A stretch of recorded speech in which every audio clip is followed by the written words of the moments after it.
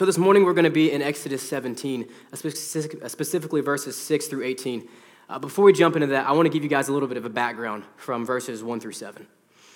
So in this passage is directly following, last week where we talked about the Israelites leaving Egypt, the actual event of the Exodus, leaving Egypt.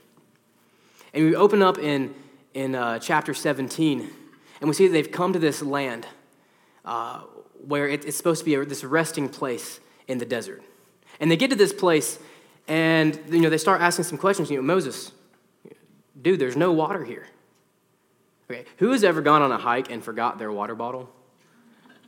Been there?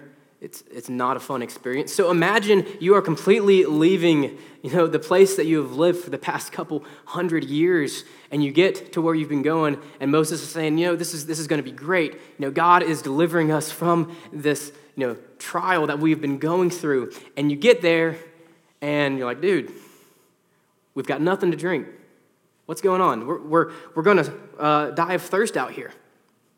And that's what the people were saying. They're coming to Moses saying, you've led us to this land where there's no water. We are going to die out here. What are you going to do? It says in the passage that Moses was so afraid of the people that he thought they were going to stone him to death. See, what the people didn't realize in this passage, like we talked about last week, the people were being led by divine providence. It was not by chance that they were at this spot.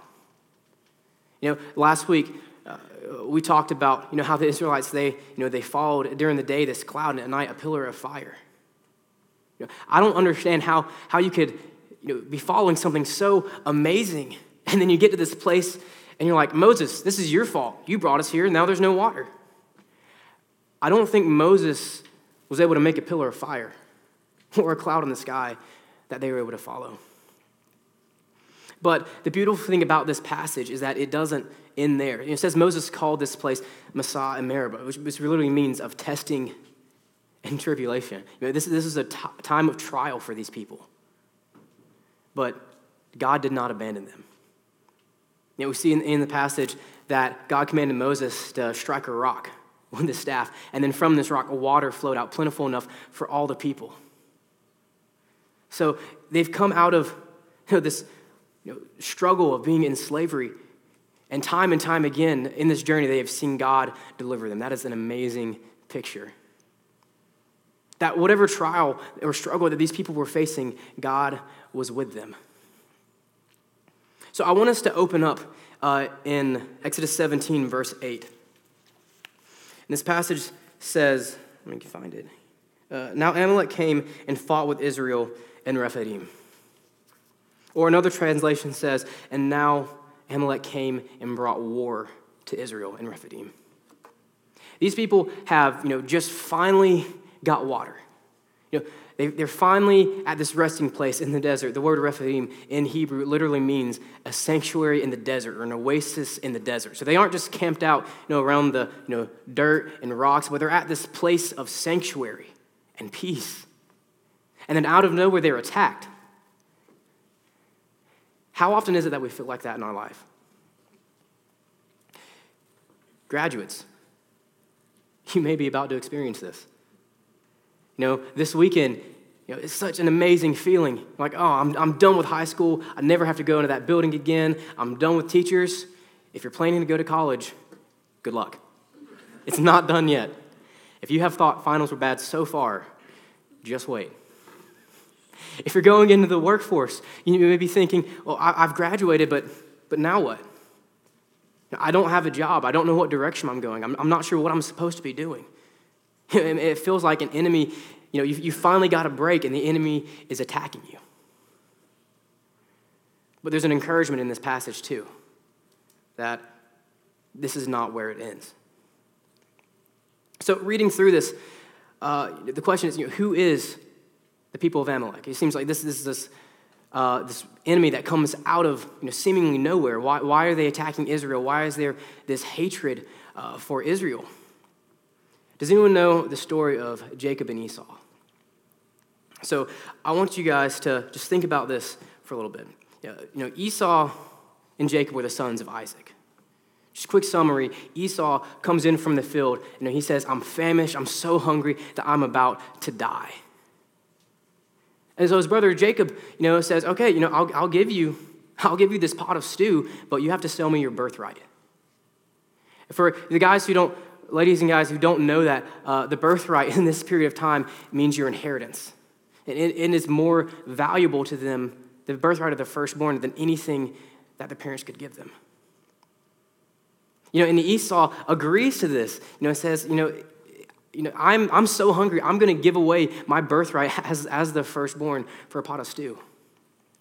And later on in this passage, you see when their father Isaac is on his deathbed and says his time is nearing to an end, that Jacob disguised himself as Esau and tricked Isaac into blessing him with what was rightfully Esau's.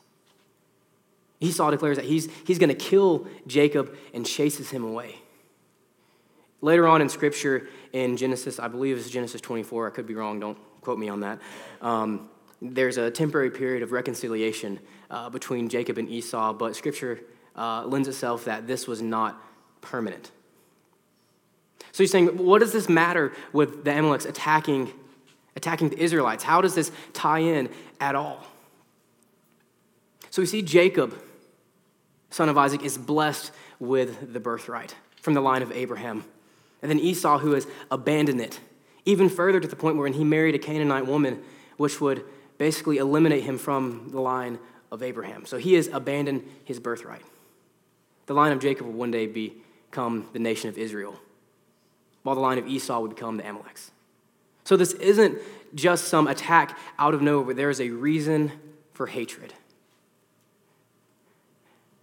So I watched, actually this is probably a couple of weeks ago, watched reruns of the Hatfield and McCoy's special they showed on, I think it was History Channel. That was pretty intense. So imagine that type of family feud, but now it's grown to the point where it is entire nations that are involved. Guys, the enemy that is going to attack us has a reason to hate us. You may be thinking, well, what have I done to deserve this? Guys, the enemy that we face, Satan, has every reason to hate Christ because he goes against every single thing that Christ stands for. So reading on in verse 9, says, and Moses said to Joshua, choose us some men and go out and fight with Amalek. Tomorrow I will stand on the top of the hill with the rod of God in my hand. So Joshua did as Moses said to him and fought with Amalek. And Moses, Aaron, and Hur went up to the top of the hill. So this is the first time in Scripture we've seen Joshua. For those who are familiar with the history of the Israelite nation, you know that Joshua will one day become a great leader, a great speaker, and a great warrior. But at this time, he is just a young man trying to prove himself. I have been in that position, believe me. I can't tell you time and time again that I've been having conversations with my parents just about, I think I'm ready to take this next step in this job opportunity. Or I'm ready to go and start pursuing this opportunity. And I may not have been ready for it, but I was trying to prove myself. I was ready for that point. And something else I want us to point out in this passage, Joshua is able to pick the men he is going to be fighting the enemy with. Students, this is to you guys.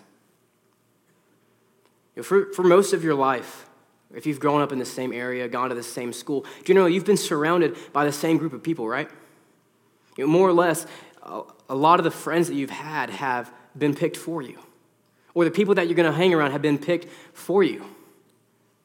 In this battle that you're going to face, in these trials and struggles that you're going to face, I want to encourage you guys, pick who is going to battle with you because it is going to make all the difference. Pick who is going to surround you. Are you going to want people, standing with you who, when the time comes, when the struggle comes, they're going to abandon you? Or do you want to be with warriors of the faith? People who are going to stand firm in Christ and say, you know what? I know what I believe. I'm going to pray for you. I'm going to be there for you, and we're going to get through this. And that's what Joshua has the opportunity to do here. This is Israel's first time leaving Egypt that they've come into a military battle. So they have no clue what they're going to face.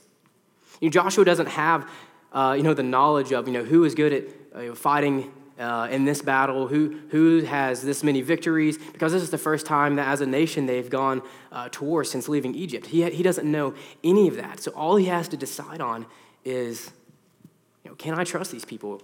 Are these the people who I want to stand with? Students, I want that to be an encouragement to you guys. If you are planning to go into college, having those around you, peers around you who are going to encourage you, are going to be one of the best things you can have. Because I can tell you, when it gets to those times when you're in those long nights of studying for finals, or maybe you don't really feel like opening that textbook, you rather go and hang out with the friends, having those friends who are going to encourage you and say, you know what, don't give up just yet. Keep pushing through it. I know you can do this. Those are going to be people you want surrounding you.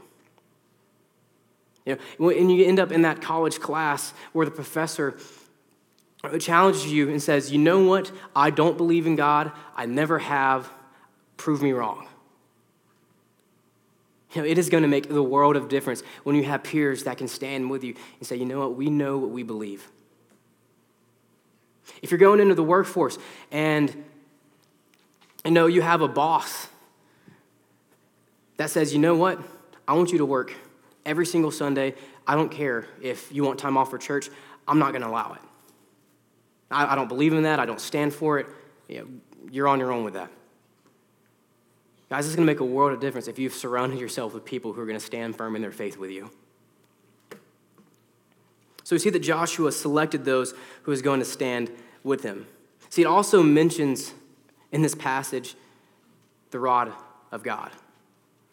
What this is talking about is the staff of Moses. So if you remember from Exodus 4, where basically God commands Moses to take this and perform signs. So this is also an encouragement that by no means does any of what's happening in this passage later on come from the power of Joshua or the power of Moses, but is solely from God. Guys, in this trials that we are going to face, students and adults, there's nothing in our own power that we can do to defeat the enemy, to defeat Satan, but only on the power of God. So reading forward a little more into verses 10 through 11, it says, and it so was when Moses held up his hands that Israel prevailed, and when he let down his hands, Amalek prevailed. But Moses' hands became heavy, so they took a stone and put it under him, and he sat on it. Aaron and Hur supported his hands on one side and on the other, and his hands were steady until the going down of the sun. Parents, I want you guys to listen to what this is saying here. It says, as long as Moses was lifting up his hands, as long as Moses was lifting up these men who were in battle in prayer, as long as he was praying over them and lifting up to the Lord in worship, they were victorious. But anytime that he would let down his hands, anytime he was no longer lifting up these men in prayer to God, they were losing. You may ask, well, my child, they're grown now. They could be leaving the house. They could be going to school. What's my role? What role do I play now in this? I may not see them all the time. I may not be able to be there for them like I have been. What role do I have in this? Guys, it is to be in prayer. We may not always know the struggles that our students are facing, that our children are facing. But what we can always do is lift them up in prayer, just as Moses was doing here for the people. It's an encouragement in my own personal life that I've known that I've had family and friends and mentors who have been praying for me, because I know that there's opportunities or circumstances in my life that I've been through that without that, I wouldn't have been able to get through it. Circumstances that I wouldn't have been able to say, you know what, I think that I can do this with God's help.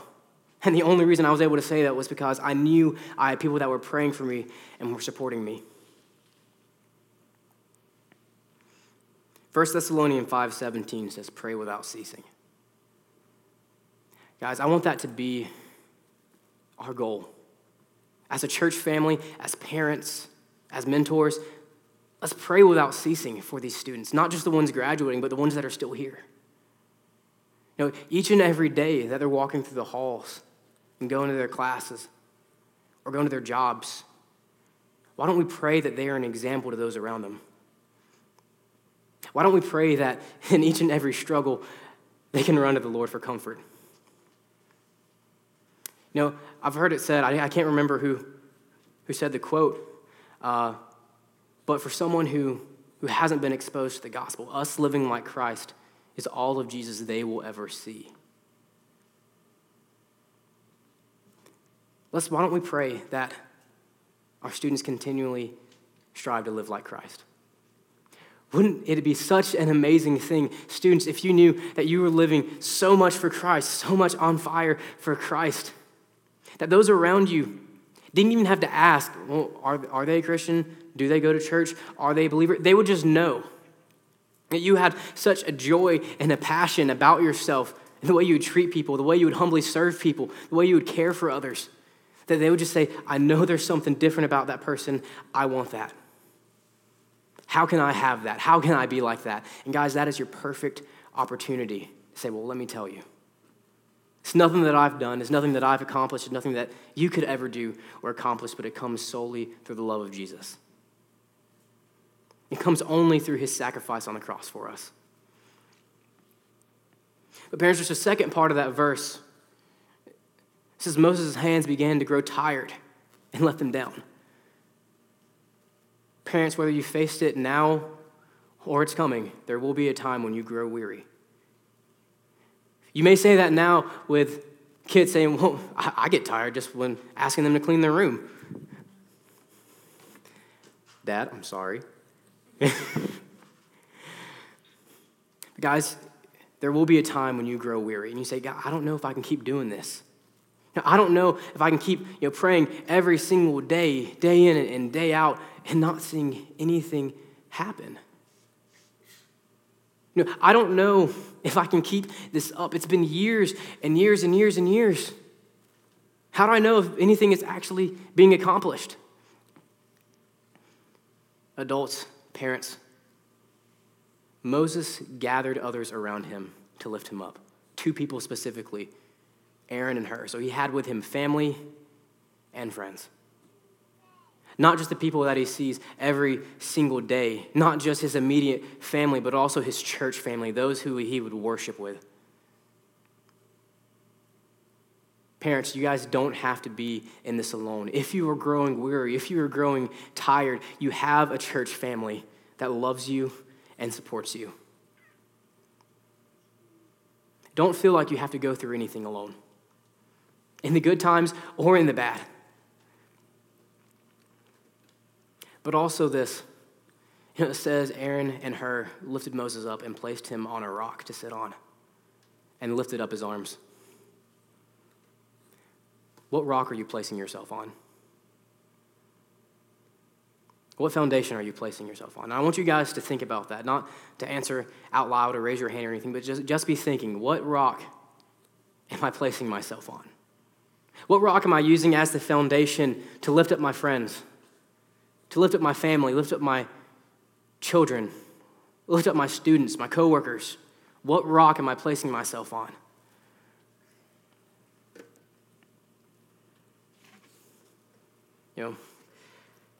It's an encouragement to read that Matthew 7:24-25 quotes Jesus saying, anyone who listens to my teaching and follows it is wise, like a person who builds a house on solid rock. Though the rain comes in torrents and floodwaters rise and the winds beat against the house, it will not collapse because it is built on bedrock. Guys, this is my encouragement to you guys this morning.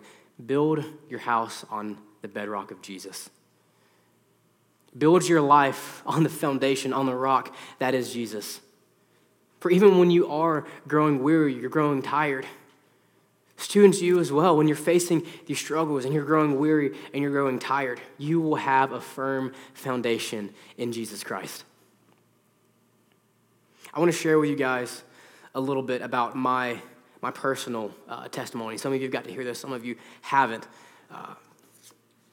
But I think it's very applicable to what we're talking about, students, with gathering those around you to support you. So those of you who know me and who have heard this, you know that from my sophomore to junior year in high school, I was not always involved with the best group of friends. I was not always involved with the best group of people. I had times where it would literally be the plan on the weekend wasn't just to hang out or to socialize with each other. The entire plan for the whole night was just to get as drunk as possible. And going through that, when I'm in that, during that experience, during those circumstances, you couldn't tell me that I was doing something wrong because I was living it. I didn't know. The people that I was surrounding myself with, the people that I was facing my battles with, said this was okay and this was normal, and this is what being a high schooler was about. This is what it was all about, was going out and having fun, and we didn't have to worry about anything else. But little did we know that we were damaging ourselves, and we were hurting ourselves. It wasn't until that I was getting ready to leave to go, to another party with friends that my dad actually opens up the back of my car and finds all the alcohol sitting in the back of my car, that I'm thinking, oh man, this is it. I am never going to leave the house again.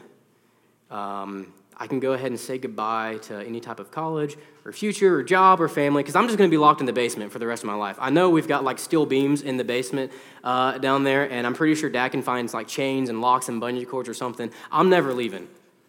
Part of our house being built when it was, every single thing in the house and the frame is built with steel. I'm not getting out of there.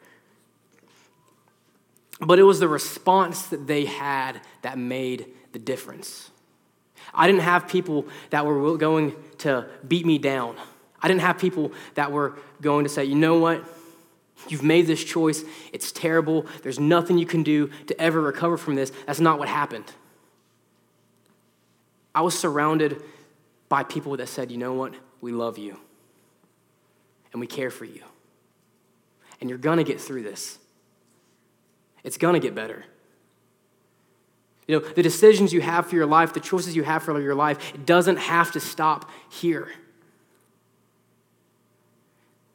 I had a dad, I had a mentor, I had a youth pastor, all guys that were willing to just gather around me and pray for me and say, you know what, we don't know exactly what happens here or where we go from here, but we are with you on this and we are going to get through this. And we did. And it was such an amazing experience that I had these people that were willing to surround me and pray for me and lift me up in prayer, that eventually that led to me saying, you know what, I can do that for other people. God has put a call on my life that I can share with them. Just as people were able to do that for me, I can do that for other people. Guys, it's all about who you surround yourself with. Who do you want you to fight your battles? Parents, who do you want to give you support? When the struggle really starts, when you really start to get weary, who do you want to surround you? Students, parents, anyone that's here, you don't have to be a parent or a student. If you're here, I just want to ask you guys this. What is your foundation set on? Are you setting your foundation on the world and the good time you can have, or how much money you can make, or this next job promotion? Or are you setting your foundation on the rock that is Jesus? We see at the end of this passage, reading through the last little bit, it says in verse 14, "Then the Lord said to Moses, write this for a memorial in the book and recount it, that I will utterly blot out the remembrance of Amalek from under the sun." And Moses built an altar and called its name, "The Lord is my banner." For he said, because the Lord has sworn, the Lord will have war with Amalek from generation to generation. Reading that, in the near view, we see quite literally that the battle was not done with Amalek. The nation of Israel would end up fighting these people time and time again. King Saul and King David both would have battles with these people. But looking at it from a prophetic perspective, or a perspective that applies to us, guys, the enemy will attack us over and over and over again. But God is not done defending you just once. God is not done just supporting you in your battles just once. And it says God will defeat the enemy for our sake time and time again. What a beautiful picture that is. In 1 John 5:4 it says, "For everyone born of God overcomes the world. This is the victory that has overcome the world, even our faith." We serve a God that is so powerful and so loving. And that whatever struggles we face in the world, whatever trials the world can throw at him, he says, you know what? I got this. You think that little thing will faze me, will break me? I made it. Who are you to say that I can't overcome that? I literally made it. Good luck. But let that also be an encouragement to us. That the very God who made all of creation, made each and every one of us lovingly, says, you know what? I love you, and I've got you, and I'm going to take care of you.